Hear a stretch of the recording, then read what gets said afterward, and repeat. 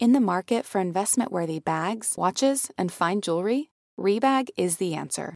Rebag is a luxury resale platform where each piece is carefully inspected by experts to ensure quality and authenticity. Use Rebag to buy and sell finds from the world's top brands, including Louis Vuitton, Chanel, and Cartier. Head to Rebag.com to get 5% off your first purchase with code REBAGNEW. Shop today at Rebag.com. That's REBAG.com. And use promo code REBAGNEW for 5% off your first purchase. On this episode of Crown Jewels, this week, we are joined by New York Times bestselling author and royal style expert Elizabeth Holmes. She breaks down her firsthand accounts that she witnessed at the coronation and lets us in on what she thinks is next for the monarchy. We are back with another episode of Crown Jewels, the elite podcast for the royally obsessed, presented by Betches Media. I'm Lex Nico. And I'm Samantha Bush, and today we have a very, very special guest with us. Thrilled. Fresh off her time at the Coronation with Hello Magazine, we have veteran reporter, social media sensation, a royal style expert, and New York Times bestselling author of the book HRH, So Many Thoughts on Royal Style, Elizabeth Holmes. Hi, Elizabeth. Hi. Thanks for having me. Thank you so much for being us. here. Yeah. I was upset. I was just like, this is going to be the best conversation ever, because not only are you a royal style expert who we've both followed for many years, you are truly coming fresh off of Coronation weekend, boots on the ground, and we're so thrilled about that. Crazy. It was quite the trip. I know. How was the coronation? Was it exactly what you kind of envisioned it to be? Or how was your what was your experience like? You know, I did a lot in the lead up to it to try and understand what is a coronation, right? Because obviously here in America, we don't have them. And the last one took place 7 decades ago in the UK. So I spent so much time trying to understand what a coronation is and what it means, so that when I watched it, I would be as prepared as possible. But even with all of that, I think it did not land the way that I expected it. And it certainly did not, from my followers, sort of resonate in the way I think that a lot of people had sort of anticipated. And I think it's because, listen, when the Queen was crowned, she was a young 27-year-old woman in 1953. And here we have a 74-year-old man in 2023. And that's just a very different Stark visual. contrast. Yeah. And she became queen under very different circumstances. Everybody was kind of, I feel like people were rooting for her because, she had lost her father and everything like that. Whereas with King Charles, people don't have the same adoration for him. And especially, I think Camilla carries a lot of that. I think that too, we know so much about Charles. He is the first sort of heir to the throne in the modern media age, and every sort of aspect of his very tumultuous life was publicized. And the Queen, right up until her death, was still a mystery in so many ways, and it allowed people to sort of project onto her what they were looking for from her. And it just was a completely different relationship between monarch and, the people. And now here's Charles, who has waited 7 decades for this job that he was born into at a time when most people, my dad is 73. He's like, I need him to retire. And here's Charles stepping up to this big job. And everyone's like, oh, by the way, you're not your mom. We loved your mom. And so I do have some sympathies for him. But you're right. It's just a completely different conversation when you're talking about this man taking to the throne in 2023. Okay, and I also wanted to talk about, because in your article, which I will link when the podcast goes live in my stories so that people can also read it, you say, on the morning of Saturday, May 6th, I awoke before dawn and made my way to the procession route. Stepping out of my hotel in Mayfair, just a few blocks away from the mall, it was eerily quiet. And then you go on to say, reports in the weeks preceding suggested apathy among Brits toward the new sovereign, and even some anger over his expensive crowning in the midst of a cost of living crisis.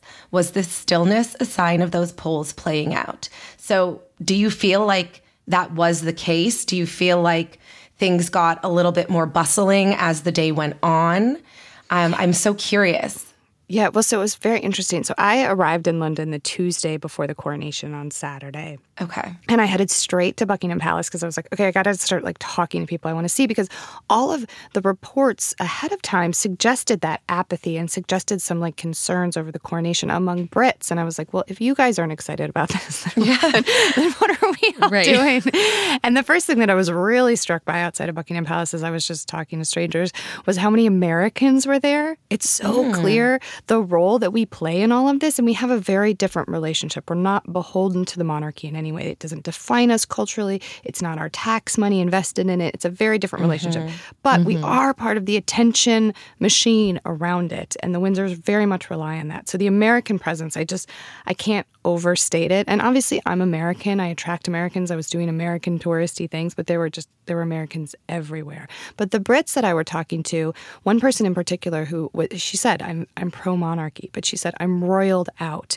And the thing is, because of the Queen's Platinum Jubilee and then because of her huge funeral, there's been these major royal events. And so suddenly now to have a third major royal event, people were having a hard time sort of summoning, the same kind of enthusiasm. And again, because it's Charles, I mean, I think people, even Brits that I talk to, no one sort of envies the position he's in. It's a very complicated one. And so even the people who are all for the royal family were finding it hard to sort of summon the enthusiasm for this moment.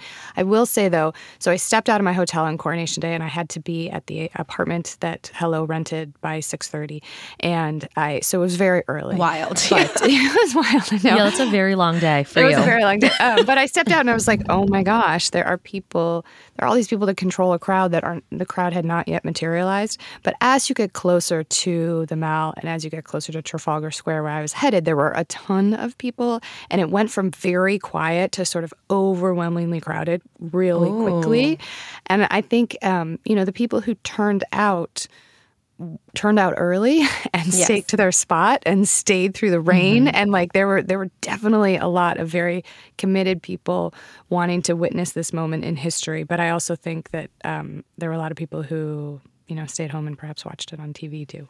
Yeah. And I mean, Sam and I were talking last week about this, and I think, for us and sort of like our generation, we have had these two large, like we had Wills and Kate and then Meghan and Harry and their royal weddings. And I don't know why in my mind, like the expectation of the sentiment and emotion that I was going to feel was meant to sort of parallel what I felt watching those two weddings on TV. But obviously they're different scenarios in that those are, two very young couples that we've almost like grown up with, let's say, and there's a love story, and it's just this like beautiful story that we're watching unfold. And then this, I think you're right, was very conflicted, right? Obviously I don't feel the same attachment or sentiment toward Charles, just given the differences in our age. And then also I did, and I don't know him, but I'm like, you've been waiting 7 decades for this, but like, also, are you not already exhausted? I think a lot of people wanted it to feel like a royal wedding because, like, I came to follow the Windsors in 2011 because of Will and Kate's wedding, and I remember fondly Harry and Meghan's wedding in 2018. Those they were selling us on the fairy tale of all of this, right? Yes. On the love story, on the romance, on the Disney side of things. And this was just very different. They are sort of presenting themselves and, this sacred service between, sovereign and God, and crowning, a 74-year-old man. It's not the same. It's not the same. No, it felt, we discussed last week too, like there was something very anticlimactic about it. Like we've been talking about it for months. And then to see it, I was like, oh, okay. And like so many people were saying that it looks very different in color. Like it just doesn't have the same like, oh my gosh, yes, historical weight that it did when it was in black and white. I became so focused on Charles and his face in a way that like was really surprising to me because I write a ton about royal style. I'd studied up on the crowns and the robes and the scepter and the orb and all this stuff. And it all just sort of faded away when I when I saw Charles going through these motions, and I was like, his face, it was a reminder to me that there are limits to fashion, to even, the crown jewels, like when it's about the person who's wearing it all. And I was like, wait a minute, because the queen in black and white, again, at 27 years old, she had her sort of shoulders back, chin up, her eyes were sort of steadfast. And I did not get that feeling from Charles at all. Oh, no, yeah. I mean, you wrote that, you sensed like a hint of sadness. Like you could almost feel the literal weight of the crown on him. It felt heavy. If he felt it, and it is, listen, it's a huge responsibility. And he, I did think it was so poignant that he started the service saying, I come not to be served, but to serve. And I thought that was a very sort of humble framing for the whole thing. But still, it just, and again, I'm an American here watching this, and so I feel like I'm bringing my American emotive self to all of it, wanting it to be. We do that every week. Yes. To be a little bit more celebratory. But again, I was like, if you're not sort of seizing this in a way, then how are we supposed to seize this? It was just. I only realized in hindsight that I was looking for some sort of compelling case for the future of this. As a longtime royal watcher, I was like, okay, like win me over. And I just, I didn't get that. Yeah. And I'm not going to say I call myself a bowler, as in a Camilla Bowles stan. Oh. Yeah. Hot take. But so I loved seeing kind of her at the coronation, like this idea that this woman played the long game, essentially, and is now the Queen of England. Like, I couldn't believe, like, I also think that added so much weight to this day too, because everyone had Diana in their mind, like, what would this have been like if Diana was there, if Diana was alive? Like, there was a lot of talk about that. Oh, 100%. And it, as somebody who studied Diana a lot for my book, it, the thought that it's now Camilla and the sort of PR overhaul she's gone through in the last 2 decades. They've been working hard. Very hard for a long time. And, after the Monday after the coronation, I had lunch with Bruce Oldfield, who designed her coronation gown. And that was a fascinating sort of glimpse into, he was very careful with how he talked about Camilla personally, but the process of how, how she just sort of asked him as this aside, she called to him, from another room, she's like, Bruce, I'd like you to do the coronation gown. And he was like, what, ma'am? And then, a week later, he had 3 sketches for her, and she tapped on one twice and was like, this is it. And it was like so decisive. And I was like, oh, these little glimpses into how she operates and how they have clearly gotten to this place where she can be crowned. I will say I was surprised at the speed with which they Charles had his sort of full, the oath and the anointing and all of that and the crowning. And that was sort of, it was, I wouldn't say it was drawn out. It was sort of appropriately timed. But then all of a sudden it was like Camilla was crowned. Bam. I was like, wow, okay, we did that very quickly. I know they were cognizant of the length of the service because they were afraid they were going to, people are going to turn it off. They were going to get bored with it. And so they wanted to move through it pretty quickly. But Camilla's crowning went so quickly. But then that was the one time I feel like we saw Charles smile a little bit. He got very moved when she was crowned. Yeah. And she did too. Girl. She had a little smirk on her face, Like, I think once that crown was on, she was like, oh, I used the term, and obviously I was exaggerating, but I'm like, there seemed to be this period of the actual ceremony where she was almost like disassociating. And they were speaking on the Good Morning America feed about how she had allegedly been nervous, like, all weekend, especially that morning. She was really nervous. So I feel like you almost saw her finally settle once the crown went on her head, and she was like, oh my gosh, thank goodness this is over. I have so many questions and so many thoughts about Camilla because Diana, at Diana's death, it was unfathomable that they would even get married. And the only way that they sort of sold that marriage was to say, oh, no, she won't be, the queen consort, she'll be the princess consort. And then in like the last 18 months from when the queen was like, it's my desire for her to be queen consort, to like cut to a coronation and she's being crowned. I mean, it's, but listen, Charles and Camilla clearly have a very unique and special bond. And, I don't think you can be sovereign by yourself. And I think the Queen Elizabeth, recognized that, and her support of Camilla ultimately is an acknowledgement of the support that's one's needed and that Elizabeth got from Philip and clearly Charles gets from Camilla.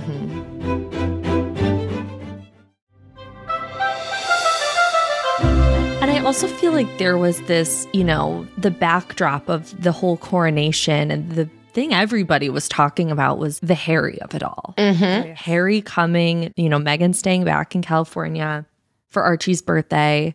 What was the room like when Harry was walking in, or like were people talking about it? How do you feel about that situation? Listen, I was so sad when I first saw that Harry and Meghan had decided that split decision, that she was going to stay back and that Harry was going to come, because I really wanted Meghan in this moment. And that was just personal. Yeah. I thought it would have been very powerful. And for everything that Charles said about wanting this to be, an inclusive coronation, like for his own family to not fully be represented, it felt, it just was so sad to me.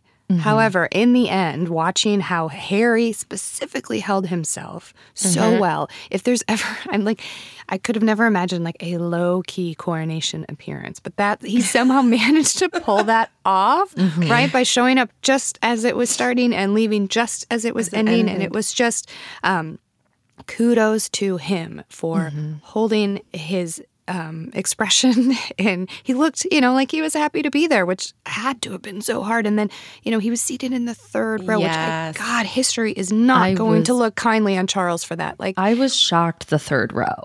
Yeah, I didn't think he would be the first row.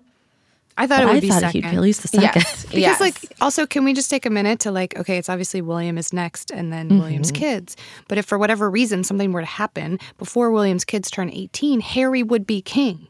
Yeah. So there is still a presence there. He's so right there. And so for him to be placed in the third row, I think Charles, that will be mentioned in every history book about every coronation. I mean, it's just like... Yeah. Oh, but he walked in with a swagger, with a smile on his face. He kept his head up high, said hello to everybody who said hello to him. Princess Anne went over and said hi before she sat down with her hat. With her feather. With the feather. Like, come on.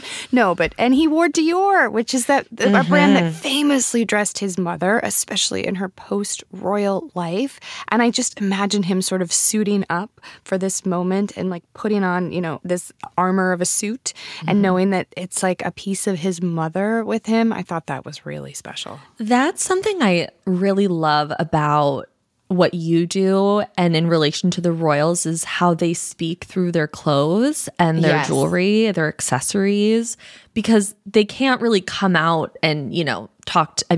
Some do talk to the press, but, they can't really be too upfront with how they're feeling about certain things and their opinions. So then they kind of they wear, like Harry wore Dior, which was like a nod to his mom. And like you said, it was like an armor of sorts when he was there, like had her with him. And then, Kate was wearing Diana's earrings. So I just find that so fascinating. Yeah, so before Harry and Meghan, the royals really did not talk. Like Harry and Meghan talking a lot is very new. And I think that people sort of forget that because now we're used to Harry and Meghan sharing a lot, which kudos to them, right? Speak your truth.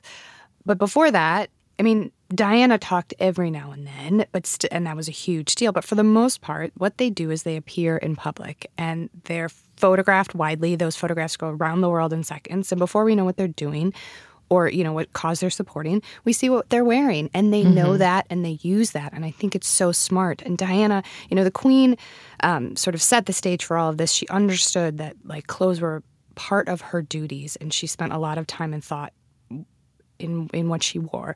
Diana made royal fashion exciting and made it sort of a reason to tune in. And she, dressed not just for her royal work, but to show how she was feeling or to assert herself or rebel in different ways. And I know that Harry and William have studied this from their mother. And the fact that Harry wore Dior on Coronation Day was just like, yes, your mother used royal fashion so well. And so to see him do that too.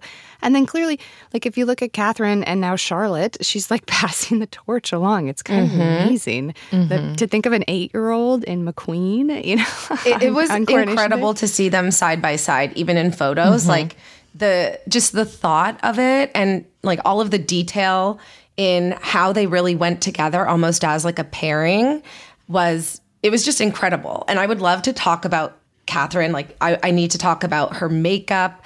If you had any opportunity to see her, you know, a little closer, I would just love to understand, because she stunned me in how she looked on that day. Truly. She's always so regal to me. But there was always a touch of like accessibility to like how she looks. Like it's very familiar. But then on Coronation Day, she came in like full glam, looking like a literal queen.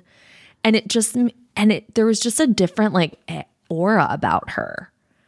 I think so. I have mixed feelings on the coronation itself. I think the fashion was exquisite, and I think it comes down to Catherine's headpiece, because there was so much debate. One of the things, like in the prep for the coronation, in the debate among like who's going to wear what, and are we going to see tiaras, are we going to see hats, is it going to be gowns or day dresses? Like nobody knew, and it was like oddly confusing because again, all we had was like 1953 with the Queen's coronation, where it was just a bunch of lords and ladies in their tiaras and gowns, and it was just a totally different different world. Exactly. And we knew that, you know, Charles had invited a lot of charity workers, and they might not just have like a tiara on hand to wear. And so like the tiara expectation was like, everyone's like, well, it probably won't be tiaras, but like, why wouldn't they wear tiaras? Like, of course it's coronation, wear tiaras. And so it was like, this style debate was like uncharacteristically confusing ahead of time. Like tons of speculation versus fact to go off of. Exactly. And then a week before, it leaked in the Times, I believe, or the Telegraph, I forget which one, but somebody said, you know, she's going to wear a flower crown. And I was like, excuse me?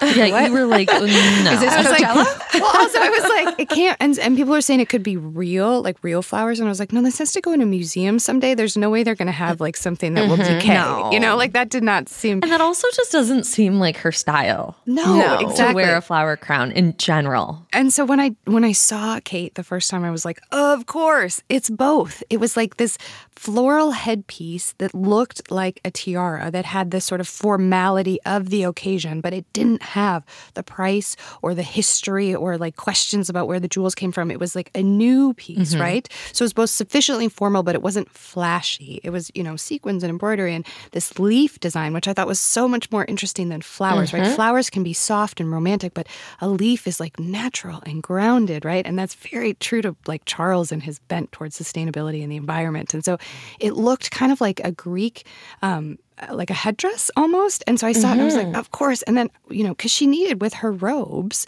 she needed something that was like sufficiently like statement-y, right? To set her apart, but also not like stand out or seem like she was trying to overshadow Charles in any way. I thought it was this brilliant piece that walked this very specific line. And the fact that it was made by Jess Collette, who started her millinery business 25 years ago with a grant from the Princess Trust, which is Charles's foundation. Like, it's just a lovely story. It's a great story. And now this is a piece for both her and Charlotte, right? That are theirs original, first of its kind, that will, like you said, be in museums, be passed down through family members. Like, it's actually amazing when you think about that and the decisions going into this. I think we're going to see a lot more of that coming forward. Like, a lot of more unnatural, like custom pieces, right? Because Kate, I feel like, has always like reworn pieces, you know, Diana's or the Queen's or whoever. And now I just feel like she's really going to step it up, and it's just going to have a very different, I think she's just going to have a very different vibe going forward. I think somebody pointed out that the maids of honor to the Queen in 1953 wore similar sort of like headpieces that had like a leafy vibe to them. And I think it just makes a lot of sense when you see it because like a coronation, you can't just wear a hat, right? It just wouldn't make sense to wear like robes and a hat. And the tiaras would have felt indulgent in a way that I think they did not want in 2023. And so this piece, I thought it was brilliant, and it played so nicely with her robes and with the gown and with the embroidery on the gown. And of course, you know, there it can be like heaps of symbolism, right? It was the four on the embroidery of the gown. It was the four emblems of the United Kingdom, with each of the nations represented, with the rose for England and the thistle for Scotland, the shamrock for Northern Ireland, and the daffodil for Wales. I'm like, and Charlotte had that too. And you know, Charlotte's cape sort of echoed her mother's robes, and it was really well done, I thought, and a very tough assignment for all involved to dress appropriately and, in a grand fashion, but not look like they were sort of flaunting their wealth or position. I really think they nailed it. Like again, they stepped out and they were walking and I was just in awe of how wonderful they looked. And again, seeing her and Charlotte side by side in those photos, I was like, it took my breath away. And then there were some of those shots of Kate looking over her shoulder and then in the rain, in the carriage, in the coach. And I was just like, oh my goodness. So I saw them in the coach. I was on the side of the street that they were on. And I saw Kate, and Kate is, so beautiful in person, like so stunning. And even through the carriage window, you could just sort of see. But my eye went right to Charlotte because she was delighted by the crowds. Like you could tell her little 8-year-old eyes were going a star. Up and down. I mean, she was just like, because I always watch those kids. I'm a mom myself. I always watch those kids, and I'm like, are you guys okay? Are you having fun? Like, I know. I feel was concerned about George at certain points. I'm like, I really feel for them. Right? But she looked to really be taking it all in, and that made my whole heart happy because I was just like, oh gosh, it's such a weird position to be in, but like to see them. And then did you guys notice that the 3 Wales kids, they made red, white, and blue the colors of the flag? So George was in red, Louis was in blue, and Charlotte was in white. And so the 3 of them together made the colors of the Union Jack flag, which I thought was just chef's kiss. Well done. Yeah, we always talk about Charlotte on this podcast because there's such she's only 8 years old, but she's so poised and she seems to really love being in this kind of position. Like she just seems happy. And it just kind of always makes me wonder, like, I kind of wish she was first in line because I feel like she would be a really great queen. And I know she's only 8, but she just seems so comfortable and happy. She does. I feel like the portraits that came out, the official coronation portraits, when they released the one of Charles and William and George, I was like, oh, look at all those men. I know, like it's so different. When there was a queen in the mix, it was so exciting. And I think that Charlotte gives me Anne vibes a little bit. Like totally, she's got that. Like I've got this. I'm keeping my younger brother and stuff. Royal. Yes, exactly. I do feel obviously for the heirs or the siblings of the heir after reading Spare. I think it's a really hard position to be in. But then I sort of look to Kate, and I feel like she's, there, hopefully guiding everybody. But my goodness, I know. Yeah, I feel for those kids. Those kids. I know. My kids are roughly the same ages, and to trot them out on the global stage, the pressure of all of that. I know. Oh, I couldn't be me.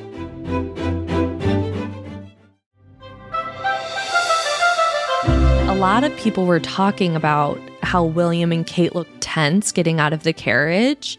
Yes, I wanted to ask about this. They've been up since probably 5 a.m. They're wrangling 3 kids. This is the biggest moment in some of their lives. Like, this is a really big deal. I would be stressed too. My face would probably be the same way. Well, it's because they were late. Did you guys pick up on yes. this? I was going to ask you about that. I didn't totally pick up on that until after the fact because everyone was like, "Why were they late?" And this thing was like timed to the minute, and so the video of Charles having to wait in the carriage and getting very upset about that, and then he showed up, and then they showed up after. I mean, I don't have any. I've seen people pointed the fingers at the kids getting out the door. That's the most relatable thing in the whole damn circus for me as someone with 3 kids who struggles to get out the door. And I was like, well, maybe. So yeah, I mean, who knows why they were late, but I feel for a family of 3 trying to get out the door. A family of 3 kids, yeah.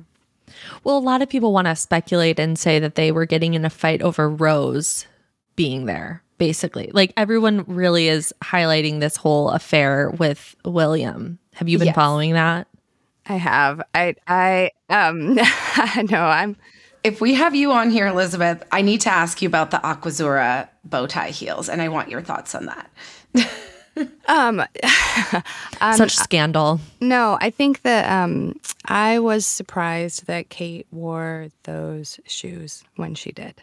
I think that there are very few pieces from Meghan's royal tenure that sort of jump out to me as signature Meghan pieces, and those very much do. Those are Meghan's heels in my mind. They're her signature shoe. And Kate has worn them before, and in a pre-Spare world, I sort of saw them as perhaps a little bit more of an olive branch than I do now. From what I understand, there's sort of no communication between the two couples at this point. And so I was really surprised by that. And I'll just say that. Of course. And then for Rose to wear them as well to the coronation, it blew me away. I was like, this is not a coincidence. I will die on this sword.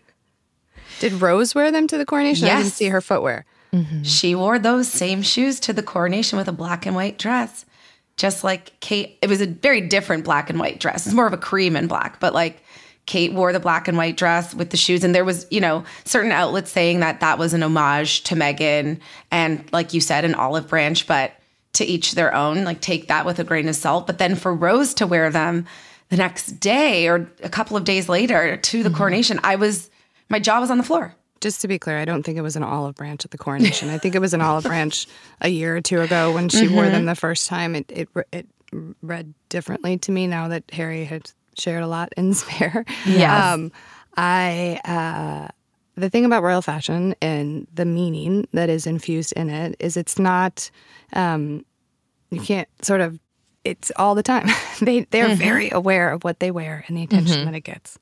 And so the amount of detail and the amount of eyes and how many, are on what they're going to wear in the planning. Like, there's no way that this just like went over anybody's head. Like, there was a reason, there was an intention. No, and listen, so Kate in particular, her wardrobe got a lot more modern after Meghan entered the equation. And I just 100%. I've talked about this a lot on Instagram and in my newsletter over on Substack. So much of her sort of modern working royal uniform was first introduced by Meghan. Things like trousers, which like every woman remember when Meghan wears wore dressy all black? Trousers.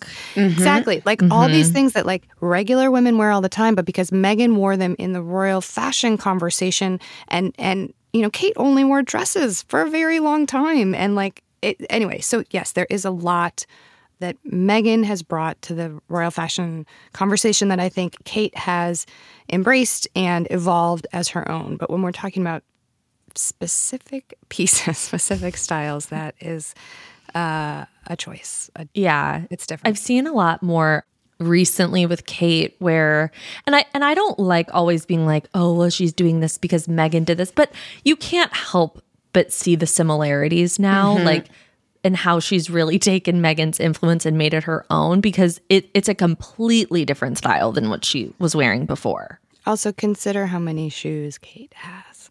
Right. That's what I'm saying. How many pairs of heels does she have? So I feel so vindicated right now because I'm like, this was not like Lex was like, am I being a conspiracy theorist? Of all the black pumps that you in the world, the Princess of Wales could have access to, these were the ones that you chose. And then for Rose to double down and do the same thing. I actually can't picture Rose. I don't know that I've seen pictures of her from the coronation. I got to go look it up, but that's weird. Yeah, it was very weird, and everybody was kind of side-eyeing it because I feel like Rose really wasn't getting any sort of attention at the coronation. I almost feel like she kind of slipped in through the back door. But I'm really curious now that we've brought up Spare. What are your thoughts on Spare?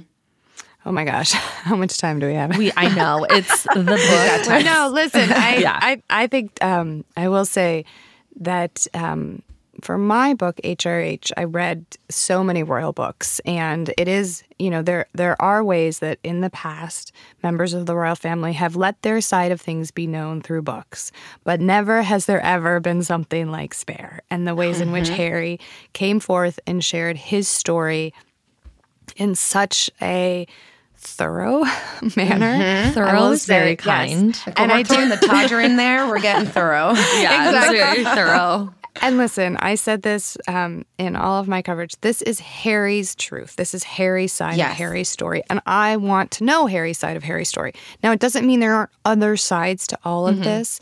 And I think it's important to step back a lot of times and think about the other people that were involved in the stories he were telling, and would they remember it similarly, but this is Harry's truth, and it's important for Harry to share, and I'm glad to know it from Harry.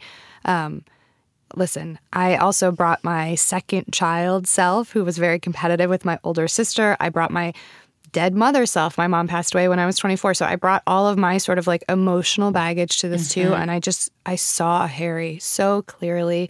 And this little boy who was grieving and wanted to be loved and accepted. And here are his father and his brother like preparing to be king one day. And he's just sort of off. And it broke my heart. And I think so much of the biggest sort of surprise in all of this to me was his continued support of the royal family. I was waiting for the moment when he's like, nope, this institution has done me so much pain. Why are we still doing it? And it was that he said clearly, like, I support the queen. And I was just like, wow, that was surprising to me. He also loves his father. He was so gracious and generous to his father. Very much so. And I know we talk about that a lot. Yeah, we talk about it a lot. That humanized Charles to me in a way that I think people sort of missed because they were so focused on, and like the Todgers. I was like, no. Well, the headlines painted a picture of this book that was very different. I mean, like the way that it clickbait. Leaked was really unfortunate because that was a whole mess, and translating it from the Spanish language edition, excerpt by excerpt. That was just, I kept saying, like, I'm not reading all of this pre-release coverage because you're not, I want to read it in context, and every single story that leaked ahead of time, when you read it in context, made so much more sense. Yeah. Exactly. It really because you're just taking snippets, right? And so when you have it in the full context, you start to paint a full picture. Yes. And I think we all have agreed on the same thing, that it was extreme in the sense that he went there and he didn't hold back in many ways. But to your point, it's Harry's truth. And I think what we're also seeing now through, even in the coronation weekend, as much as we wanted Meghan to be there, I feel as though a lot of stories would have been framed around Meghan and her attendance. And we even got stories and very negative stories about them without her presence. So you see everything happening in the trial, that he's like still undergoing. And you're just like, it's hard to kind of argue his feelings. At a certain point, it's getting harder and harder. No, and I think, too, with Meghan, like, how powerful is it to opt out, right? I know. To say, like, I am... To opt out and then go hiking? I am not going I mean, that's a baller move. No, I just think, like, because... when you think about like the ways in which you can participate or not in something, sometimes just sitting it out is like the most powerful thing you can do. And I think too, it would have changed the whole tenor of the weekend. The way Harry was able to show up and be like, I'm here to support my father. And that's it, and then run right back to California to support his son on his birthday. Like that. In the end, I'm like, yes, that was the right move. Why you guys did that 100%. Yeah.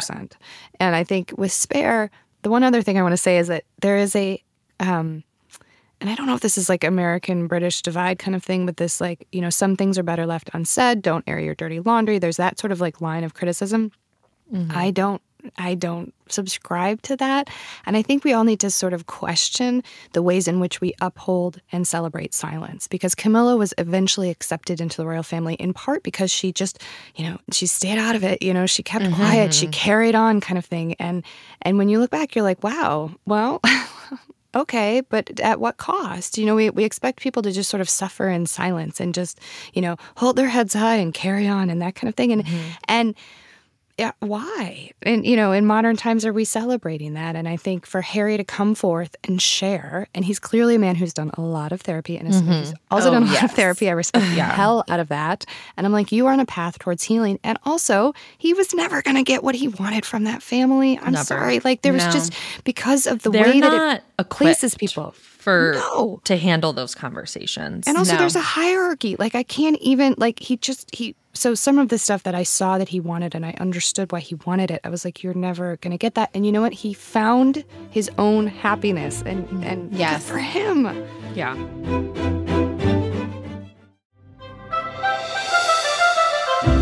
I just find Harry to be an incredibly nuanced person. Like, I don't think he's very black and white. And I think that that's partially why the book kind of it kind of went on and on for a little bit at times because I think he really wanted to show like the full picture.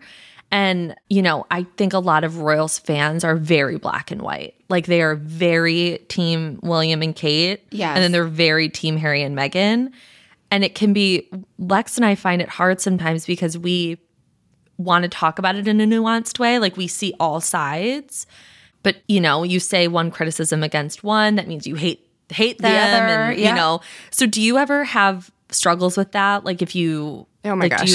Do people Yeah, ever it can like be so accuse you of being polarizing, biased? you know? Yeah. To have an opinion on the royal family, truly. Well, and as somebody Everyone has an opinion on the royal family, even if you don't think they do. I know, and I think social media exacerbates all of this. God. And as somebody said, polarization performs, and choosing a side. And there's just this idea that you can't follow something without being all in, right? Yes. The world of like being a fan in 2023 is like you have to like fully support and celebrate every single thing and never criticize and never, it's just like, no.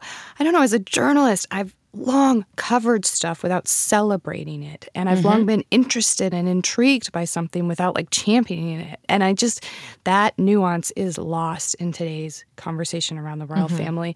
And I think, you know, social media makes it a million times worse. But also like now, post-coronation, I have a lot of my followers that are like, oh, like what does this mean? Like, how are we following? Because we're not in the time of royal weddings and royal babies where we just sort of celebrate the good things in life. And like, what does it mean to be a royal watcher now? And I sort of feel like we're living through the 90s again, where it was like tough times for the royal family. And I think you can be interested and you can observe and you can think critically about it without celebrating every single aspect of it. Right. Because clearly it's an institution that has brought a lot of harm to the people within it. And I have to say, going back to Spare, reading Spare, I was like, wow, I just feel sorry for everybody. That's what we were saying too. Like William, Kate, Charles, Camilla, Diana, everybody. I'm just like, wow, you're all just trapped. Right? Like I think that's part of what Harry was trying to get across too, was like he feels bad for everybody. Yes. Like that this is how it is, and it doesn't have to be like that. They could change it if they wanted, but they're so trapped in it that they can't see that. It's very complicated. It's so complicated. And the fact that the royal family could not have figured out a like sort of half in, half out arrangement for Harry and Meghan, I feel like was really short-sighted, because obviously in the near term, it would have been messy. It would have been complicated. There would have been a lot of criticism about what they were doing or where they were getting money or how often they were showing up to do royal stuff or versus other stuff. Or it would have been complicated, but in the long term, it would have been a better option, because Will has 3 kids. He has, you know, what are his kids going to be up to, and what is that going to look like? And this, like, the future of like being a member of the royal family and what that means when you're not the direct heir. It's really complicated, as you say. And you look at the picture now, the group portrait from the coronation of all the senior working royals, and how the fact that there were 12 people pictured and only 4 were under the age of 70. Yes. What? Yes. Like, what is that? You know, and like, think in 10 years' time. And I was like, oh my gosh, what are how many people doing? are going to still be alive? And, you know, you have Sophie and Edward, who are in their 50s, and Will and Kate, who are in their early 40s. And that's it. And I'm like, okay, so Will, you're going to be king by yourself? Like, that's a lot of ribbons to cut and trees to plant and tours to take and all of that. Like, it all just feels really short-sighted at this point. I know. And also, I forget if Harry said it in an interview or in the book, but he also mentioned, in terms of them consistently speaking about wanting a modern monarchy, modernizing the monarchy, and he's like, in Meghan, they let go of one of their strongest assets in being able to achieve that. And I have to agree. And I think, again, we've seen all of the press that she gets and how, at least for me, like I saw in the beginning, it start to transition from overly positive into negative. And it's like, I have to, agree with him in that sentiment, because it's just like, they really just were so short-sighted and ego got in the way that they couldn't see the bigger picture. I wish they could have played a longer game all around. I wish the Sussexes could have played a longer game too. Yes. I mean, the fact that they their wedding happened and then, not 2 years later they were out. I mean, it speaks to how awful it was for them.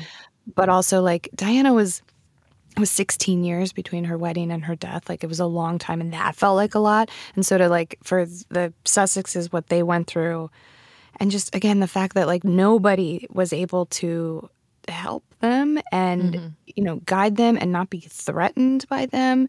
And then also like Will and Kate, listen, I don't envy them at all. I can't imagine what it's like to be in their position and be raising kids in this. And then Charles, again, like 70 years waiting for this job, and now he has it, and everyone's like, what are you doing? And it's so, I don't know, it's such a different conversation than when I came to Royal Watching in 2011, where I was like, look at Kate in those pretty dresses. Yeah. And everyone was talking about Pippa. Like, what is Simple Times? Simple Times. I know, just a very different. But actually, as somebody with a platform who talks about this stuff, I do welcome it because it feels long overdue. And it is fascinating. And this goes back to my time as a reporter at the Wall Street Journal. When you watch a company that was distressed, trying to figure it out and trying to become solvent and all that stuff, it's just now it's like, oh yeah, this is a royal family that's trying to modernize in a system that's not meant to move quickly or adapt to the changing times. At all. It's actually meant to stay frozen in time almost. Exactly. Yeah. And I'm just curious how the monarchy is going to look when William eventually takes over. And I don't even want to say eventually because that could be very soon. Well, have you seen the reports already? So there were already some leaks. And again, I look at these so differently in a post-Spare world. Well, no, there's been like these, anonymous sources, reports and stories that are saying, William was watching the coronation and thinking about how he will do it differently. Right. And there's already those whispers coming out about how he wants to modernize it and how he wants to have his, leave his stamp. And listen, I think we will all remember Charles's coronation by the time William's rolls around. And so there will be that direct comparison that we did not have this time around. And it will be very interesting to see what they uphold because no other European monarchies crown their kings and queens this way. They just don't. And so the fact that the Brits have really held on to this link to the past when the past is so problematic, it's like, so many choices are being made here. Yeah, and it makes you think, like, will he speak to Harry before he gets crowned? Like, what will that relationship look like? It just makes you wonder. And will Andrew be invited?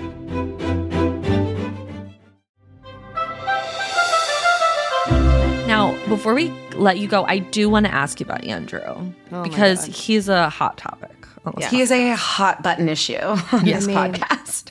The fact that he is still anywhere in the mix is insane. Infuriating. And also the fact that he and Harry are so often lumped into the same sentence. It's crazy. I'm like, everybody just stop. It is not the same. No. Harry moved to California to raise his family. It's like and Harry tried. He tried so desperately to make this work, I think that Andrew, on that day, I did not see him on Coronation Day, and only after it was over, after the service was over, when I saw the pictures of him in his robes, I was like, oh my God. And for me, Andrew is always like, if anybody ever questions Harry and Meghan and how they were treated, and then I mean, you can always just point at Andrew and be like, well, look at him. What he's done is 1,000 times worse. And there aren't half as many articles written about him. There isn't half, like, it's mind-blowing to me. It's just maddening, and it's crazy. And Fergie just, for some reason, is just riding for him. It's bizarre. It's bizarre. Understand. I don't know as much about Fergie, but her social media presence. Yes, her social media presence is she's very an influencer interesting to me. I will say though that don't you feel like the most likely people to help Will or to be called up to sort of royal working ranks would be Beatrice and Eugenie? Like I feel like they're the ones that are just sort of waiting there, ready to show up and ready to serve. Yeah, they're always just ready. Yeah.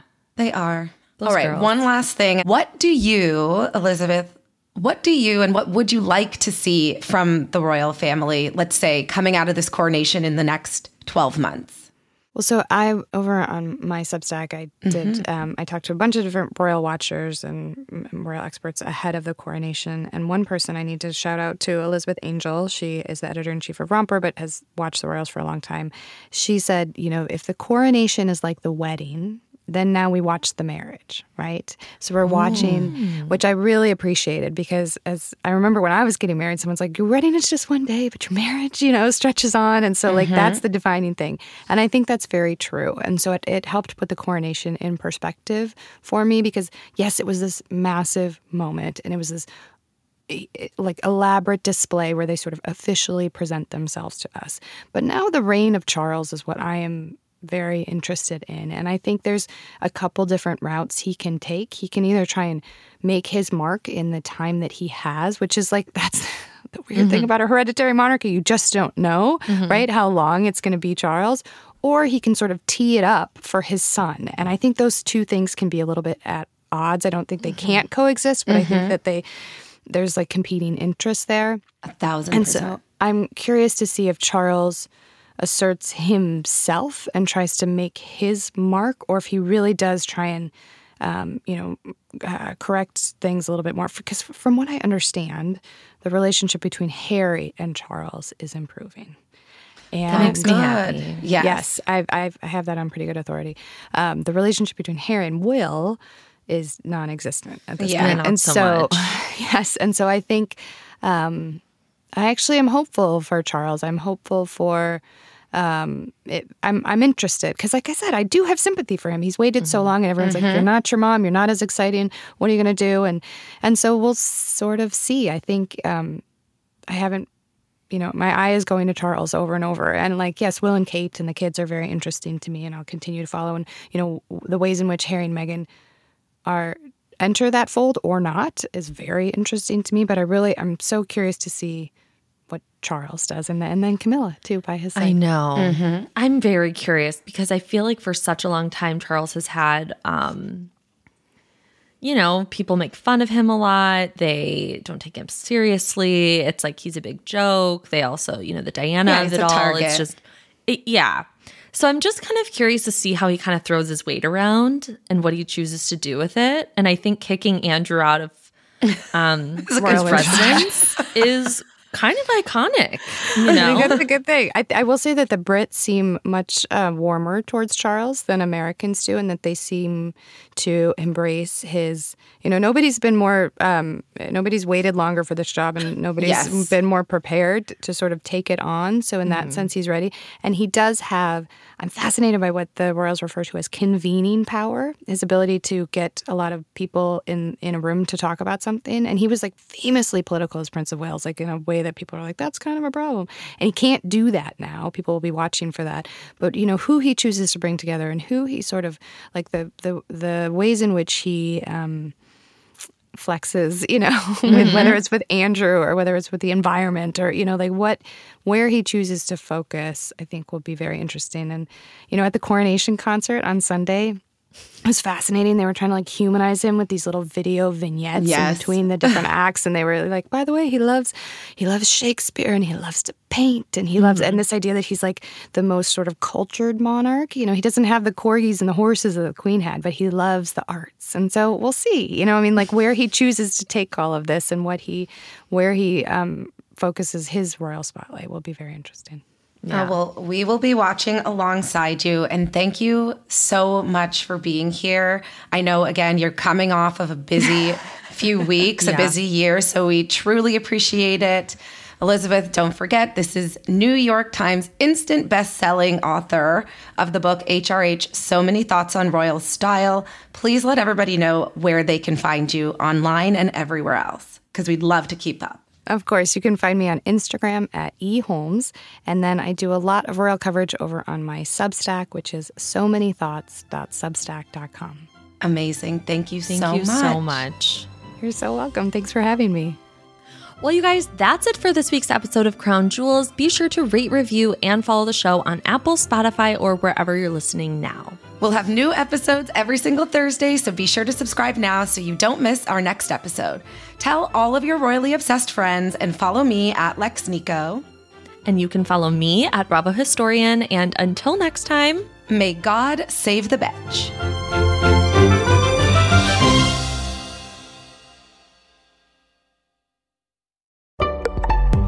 Betches.